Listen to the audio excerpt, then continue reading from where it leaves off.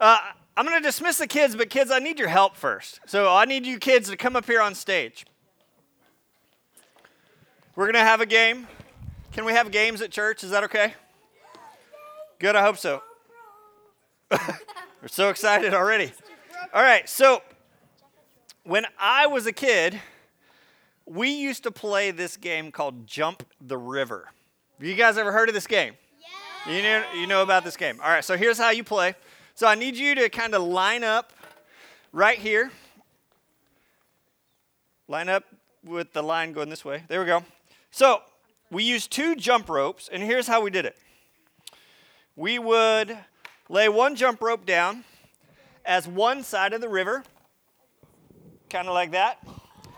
And then we would lay the other jump rope down as the other bank of the river.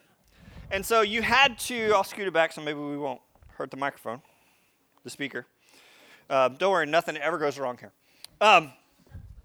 And so what you had to do was you had to come up to the edge. So one at a time, come up to the edge. And I want to see if you can jump the river. All right, you're going to go first? All right. All right, yeah, there we go. All right. Show us what you got, Maggie.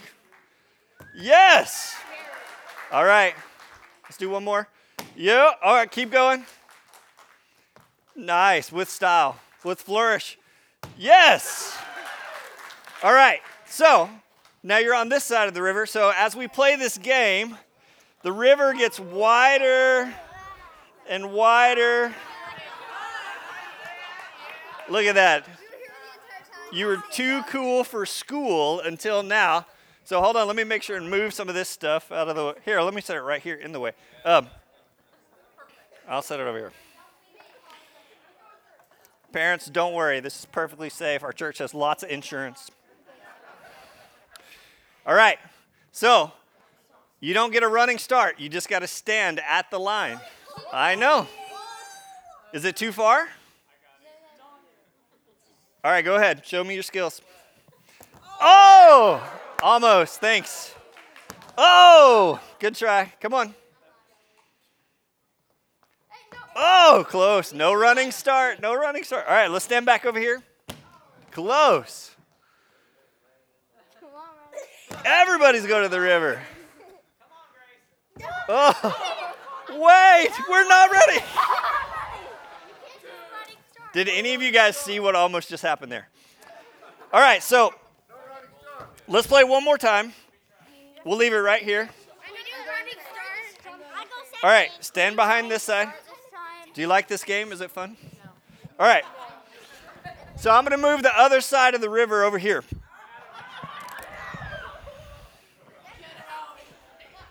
Who thinks they can make it? You think running is going to help? You think running would help? All right, so let's ask the audience. Who thinks they can make it? Josh, you want to come up here and try it? Josh, I love you, but you're not making this. You're not.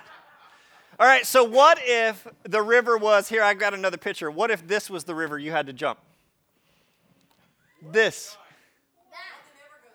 There it is. The Grand Canyon. Yeah, that's right. Evel Knievel tried it, but did he make it?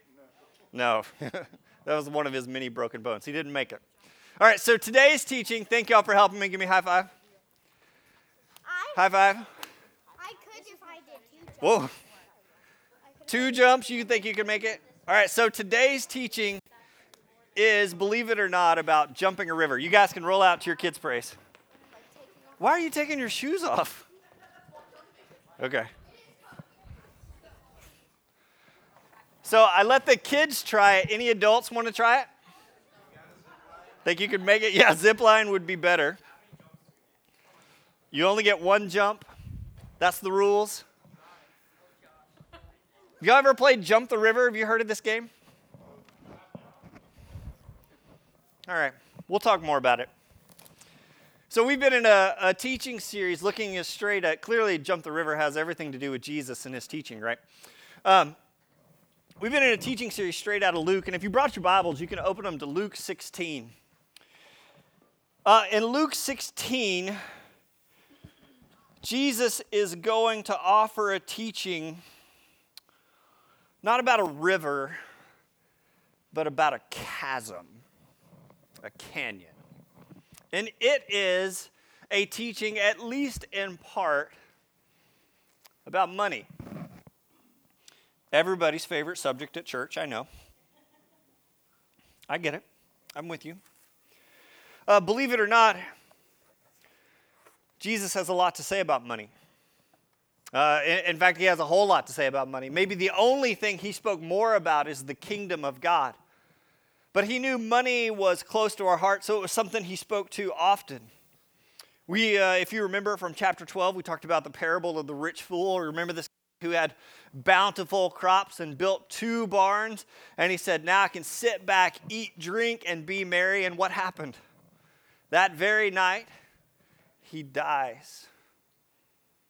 And Jesus says, you are a fool to store up treasures here on earth and not have a rich relationship with God. In a few chapters from chapter 16, there's a rich man that comes to Jesus and asks, Jesus, what must I do to inherit eternal life? And Jesus says, well, you know the commands, you know the laws, follow them. And the rich man says, sweet, done it, did the whole thing, followed every one. And Jesus goes, sweet, awesome, one more thing. Go ahead and sell everything you own, give it to the poor, and come and follow me. And this rich man's face was turned to sadness, if you remember. And he went away grieving because he was very wealthy. Jesus is going to go on to say, he said, how hard is it for the rich to enter the kingdom of God? It's actually easier for a special animal, to go through an eye of a needle.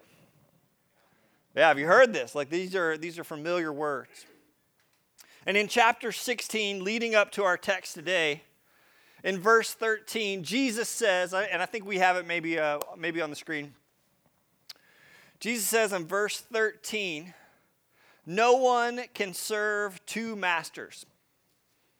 For you will hate one and love the other, and you will be devoted to one and despise the other. No one can serve both God and what?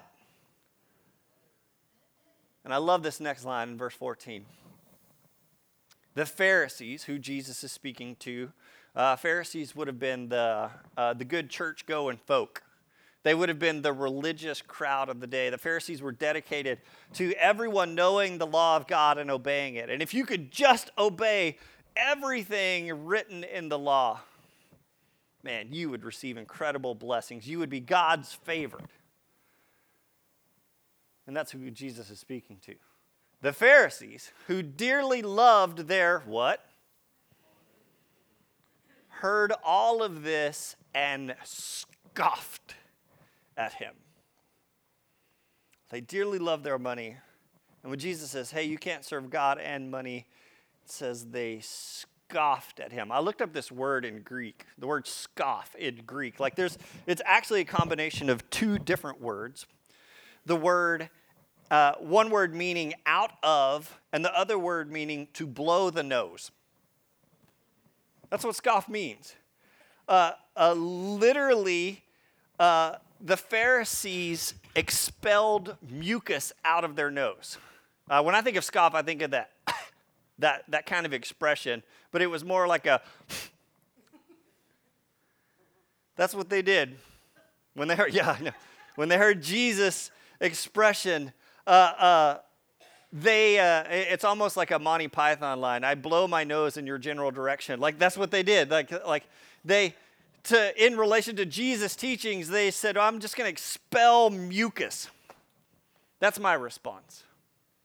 They literally, maybe you've heard this expression, blew him off. So, in response, Jesus ramps it up. You're going to blow your nose at me? I got a parable for you. Let's read it together. In chapter 16, beginning in verse 19, Jesus said, there was a certain rich man who was splendidly clothed in purple and fine linen, and who lived each day in luxury. At his gate lay a poor man named Lazarus, who was covered with sores, As Lazarus lay there longing for scraps from the rich man's table, the dogs would come and lick his open sores, and the crowd said, "Ew." Finally, the poor man died and was carried by the angels to be with Abraham. And the rich man also died and was buried. And his soul went to the place of the dead. In Greek, it's Hades. There in torment, he saw Abraham in the far distance with Lazarus at his side. The rich man shouted, "Father Abraham," sorry, I couldn't help myself. "Father Abraham, have some pity. Send Lazarus over here to dip the tip of his finger in water and cool my tongue. I am in anguish in these flames." But Abraham said to him, "Son, remember that during your lifetime you had everything you wanted, and Lazarus had nothing. So now he is here being comforted, and you are in anguish. And besides, there is a great," what's the word? "Chasm separating us. No one can cross over to you from here, and no one can cross over to us from there." Then the rich man said, "Please, Father Abraham, at least send him to my father's home. For I have 5 brothers, and I want to warn them so they don't end up in the same place of torment." But Abraham said, "Moses and the prophets have warned them. Your brothers can read what they wrote." The rich man replied, "No, Father Abraham, but if someone is sent to them from the dead, then they will repent of their sins and turn to God." But Abraham said, "If they won't listen to Moses and the prophets, they won't listen even if someone rises from the dead." Does that teach you to blow your nose in Jesus' general direction? Last week we told a story that had 3 characters, an older son, a younger son, and a father. And this week's story also has 3 characters, but a vastly different message. One of the characters in this story is named Lazarus, which is unique because Jesus doesn't often give us the name of people in his parables, in his teachings. Lazarus simply means the Lord saves. And Lazarus really plays no significant role in our story. He never speaks. He never acts. All we know about him is that he is poor. We know that he longed for scraps from the rich man's table. He was hungry. In this time, the wealthy they didn't have anything like silverware or plastic sporks or any of that kind of stuff. They ate with their hands. And when you wiped your hands off, the really wealthy would wipe their hands on bread and then throw their bread on the floor. That was what Lazarus was craving. But who got it? The dogs. The dogs received the scrap from the table. Dogs are, I know, we have any dog lovers here? All right, so good. Those cat people, I can't even be around them. I got an amen from the front row of that. So I know today we think of dogs as man's best what? Yeah, but in this culture, that's not what dogs were at all. In this culture, dogs were kind of these like no one had dogs as pets. They were kind of the detestable, unclean. How's a good way to say this? They were the scavengers, the vultures, the trash compactors of the day. Are you with me?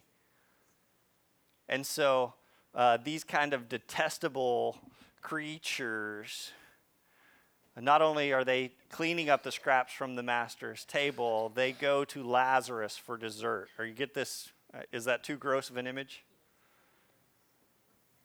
Them licking his sores. So that's Lazarus. But in this story is also a rich man.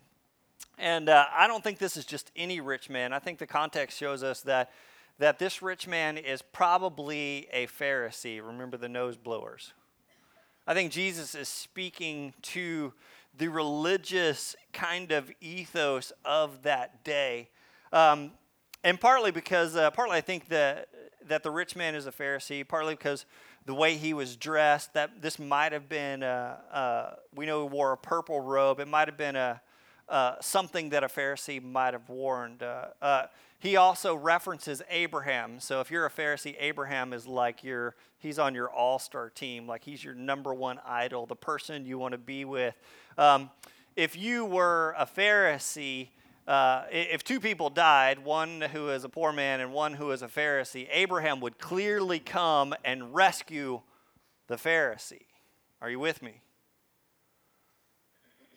If Abraham was ever going to take someone to heaven, it would be the faithful Pharisee. And there's another part of this that's interesting.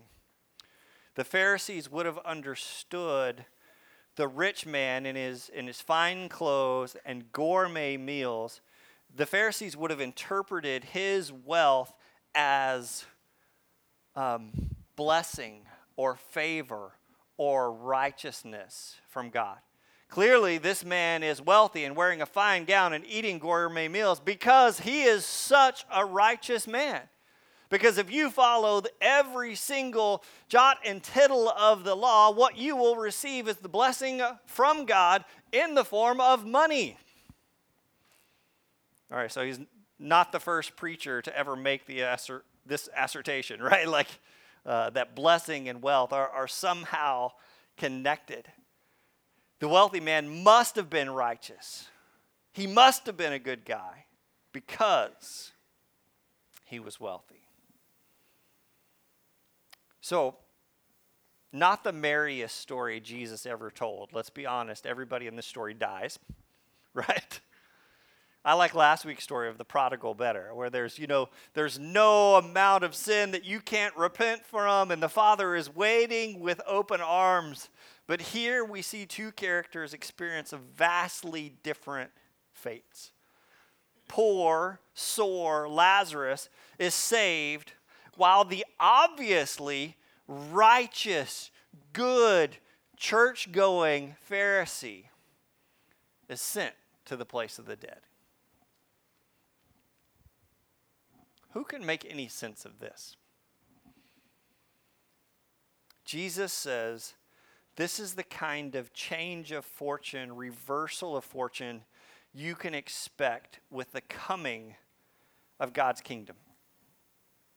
Jesus takes our little world like a snow globe and turns it upside down. Sure, maybe you had gourmet meals and designer clothes. Jesus says, in your life you had, or Abraham says to the rich man, in your life you had everything you wanted.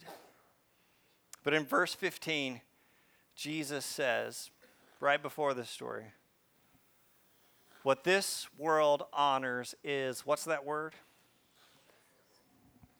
Detestable in the sight of God. I came across this verse in Revelation this past week. In Revelation chapter 3, verse 17 and 18, it says, you say, I am rich and I have everything I want. I don't need a thing. And you don't realize that you are wretched, miserable, poor, blind, and naked. And it goes on to say, I advise you to buy gold from me. And he's not meaning literal gold, but heavenly treasures. I advise you to buy gold from me, gold that's been purified by fire. Then you will be, what's the word? Then you will have real treasure. And I also advise you to buy white garments from me, so that you will not be shamed by your nakedness, and ointment for your eyes, so you will be able to see. Lazarus may not have had what this world desires, but apparently he had something, he had a great treasure. He had a rich relationship with God. So, how do we know the rich Pharisee didn't have a relationship with God? Remember, he was supposed to, right? He'd followed the rules, he'd done everything right. How do we know that this wealth wasn't a sign of God's favor? I think the clue is at his gate. Remember what it says? at the rich man's gate lay a poor man named Lazarus. Sure, maybe the rich man had wealth and gourmet meals and fine clothes. But remember what Revelation said. He didn't have eyes that worked right. He didn't have eyes to see. So every day the rich man comes in and out of his gate. What does he see? Every day there's a poor man with dogs gathered around him licking his sores. What does the rich man see?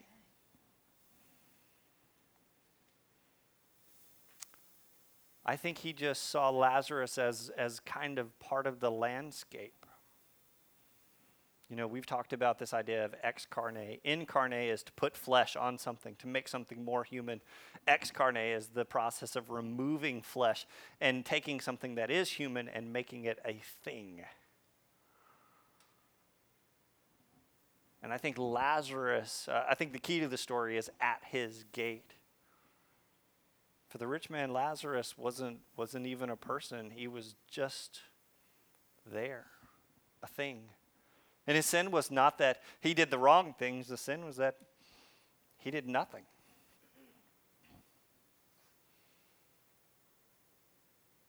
I think the rich man saw only himself. And in a startling and stunning scene, both Lazarus and the rich man die, and they find themselves on either side of a chasm, on either side of a river. And this is especially startling because apparently, while there is a great divide separating them, you're not outside of shouting distance, right? And in an incredible moment of irony, it is only on one side of the chasm that the rich man's vision is restored. Because it is only when he gets on this side of the bank does he, for the first time, see who? Lazarus.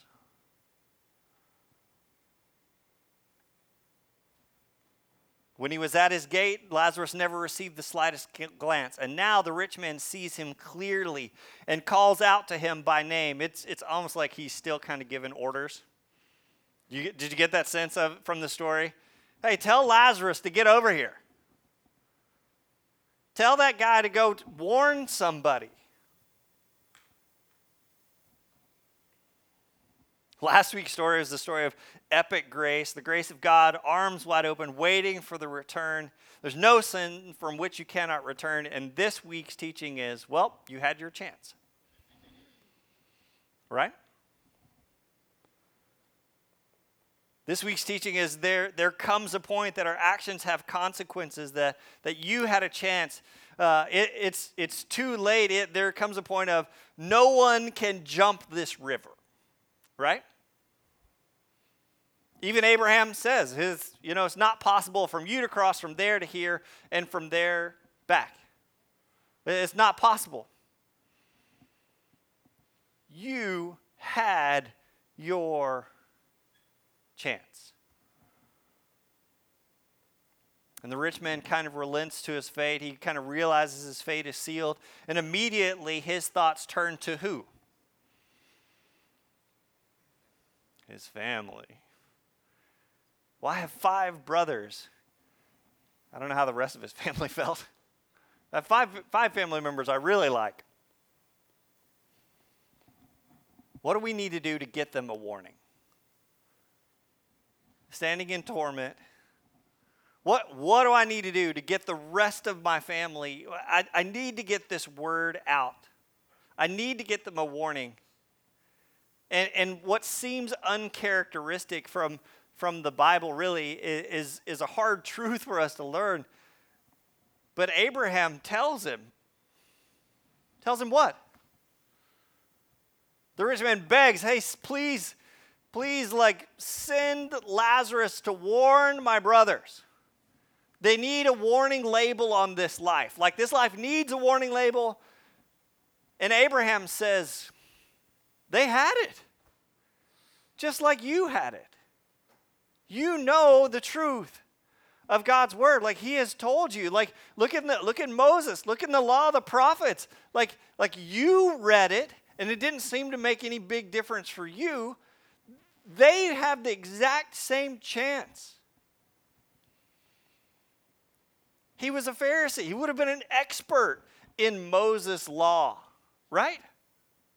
He would have read every single detail again and again. He knew every word by heart. And yet somehow it wasn't enough. And in verse 30, he begs, he says, no, it would be different if someone was sent from the dead. That would be proof enough for everyone. If someone was sent from the dead, that would convince, no one could deny that. Surely they will repent of their sins. True or false? Is it enough? Even Abraham says, hey, they won't listen to Moses and the prophets. They won't listen even if someone rises from the dead. Seems harsh, but I think there's a tough truth there for us. If our hearts are numb to the pain and suffering of others, if people are just part of the landscape, if we somehow come accustomed to, if human suffering becomes the norm for us, what can change that? You tell me.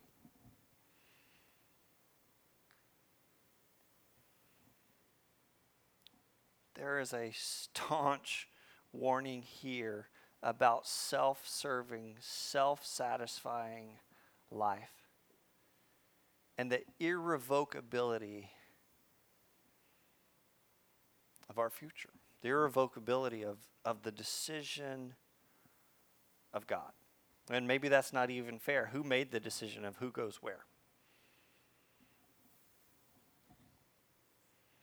In 1 Timothy 6, it says these words, true godliness with contentment is itself great what? After all, we brought nothing with us when we came into this world, and we can't take anything with us when we leave it. So if we have enough food and clothing, let us be, what's the word? But people who long to be rich fall into temptation and are trapped by many foolish and harmful desires that plunge them into ruin and destruction. And then look, you know the next verse, verse 10. For the love of money is the root of all kinds of what? And some people, craving money, have wandered from the true faith and pierced themselves with many sorrows. I'll go ahead and invite the worship team back up, and just want to share a few closing thoughts with you. Jesus talks a lot about money, but you could make an argument that Jesus never talks about money. Because even in the verse we just read, it's not that money is evil, right? You pull the money out of your pocket right now. Look in your wallet. Like, is money have feelings? Does it make decisions? Does it have inclinations? Is it using some sort of mind force over you? No, it's not. Money is the root of all evil. It is the love of money. And in the story of the rich man and Lazarus, it's not that the rich man's wealth somehow displaced him. It was that the rich man's heart was not in the right place. Jesus' concern, believe it or not, is not for your money. Jesus' concern is for your heart. In verse 15 of this same chapter, it says, God knows your hearts.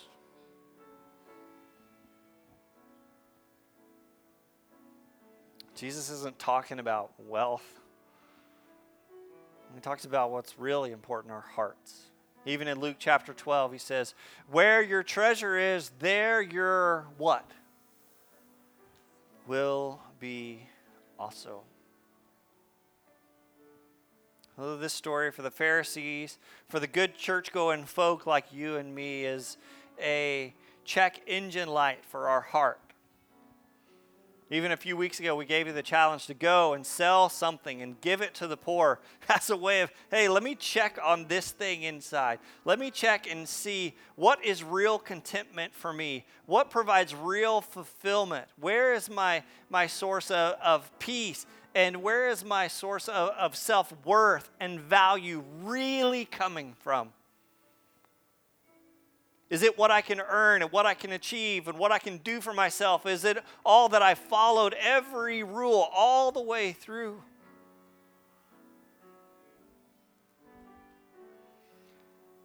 I love the question that comes out of this story. Lazarus, the poor man covered in sores, was lying at the rich man's gate and he never saw him. And so the question for us becomes, is there someone lying at your gate?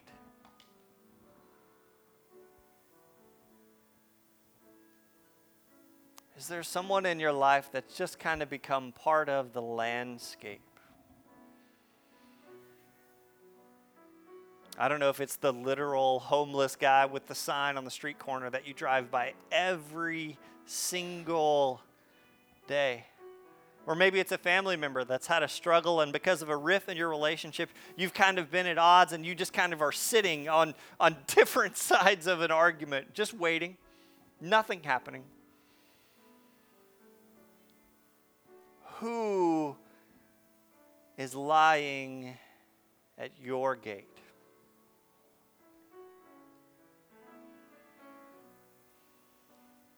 Maybe another question is, how far can you jump?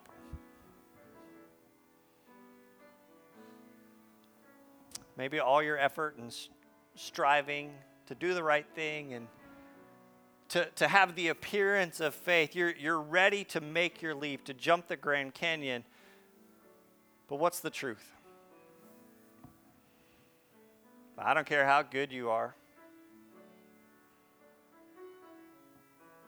There is something that separates us from God.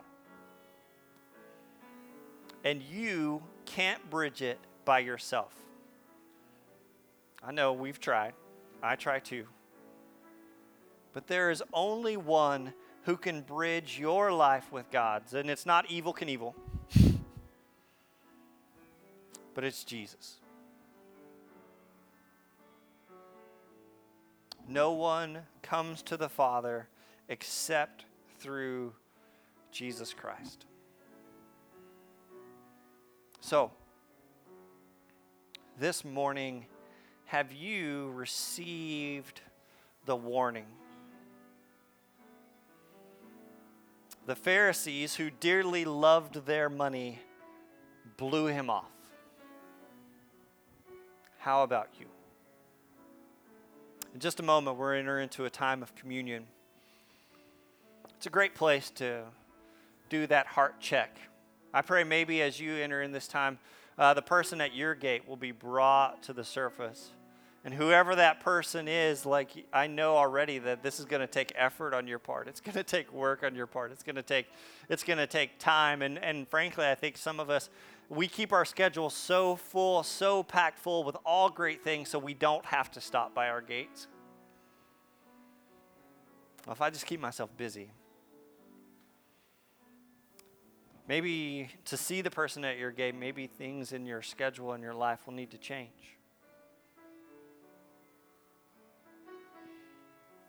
I hope you are willing to make that change. We're here to help you. There's ways we can pray for you or serve you, or maybe you're ready this morning to give your life, your heart all the way to Jesus, to see him bridge the gap for you, to cross the space that you never could. Then I'm just going to move to the back and I'll receive you there. Let's pray together. Father God, I thank you so much for your word. Convicting and powerful. Frankly, God, as I've struggled through this teaching this week, it's kind of made me nervous a little bit. I'm constantly looking over my shoulder of who did I miss, who did I pass, who did I not have time for. So, Father God, I pray that you would do a work on my heart as well as all of our hearts. Because it's not possible for us to fulfill the law, to love you without loving our neighbors. It's something that requires more than just our words, but it requires our intention, our actions, our time, our focus, our energy. Help us to teach our kids to pay attention, to be constantly aware of the needs of others.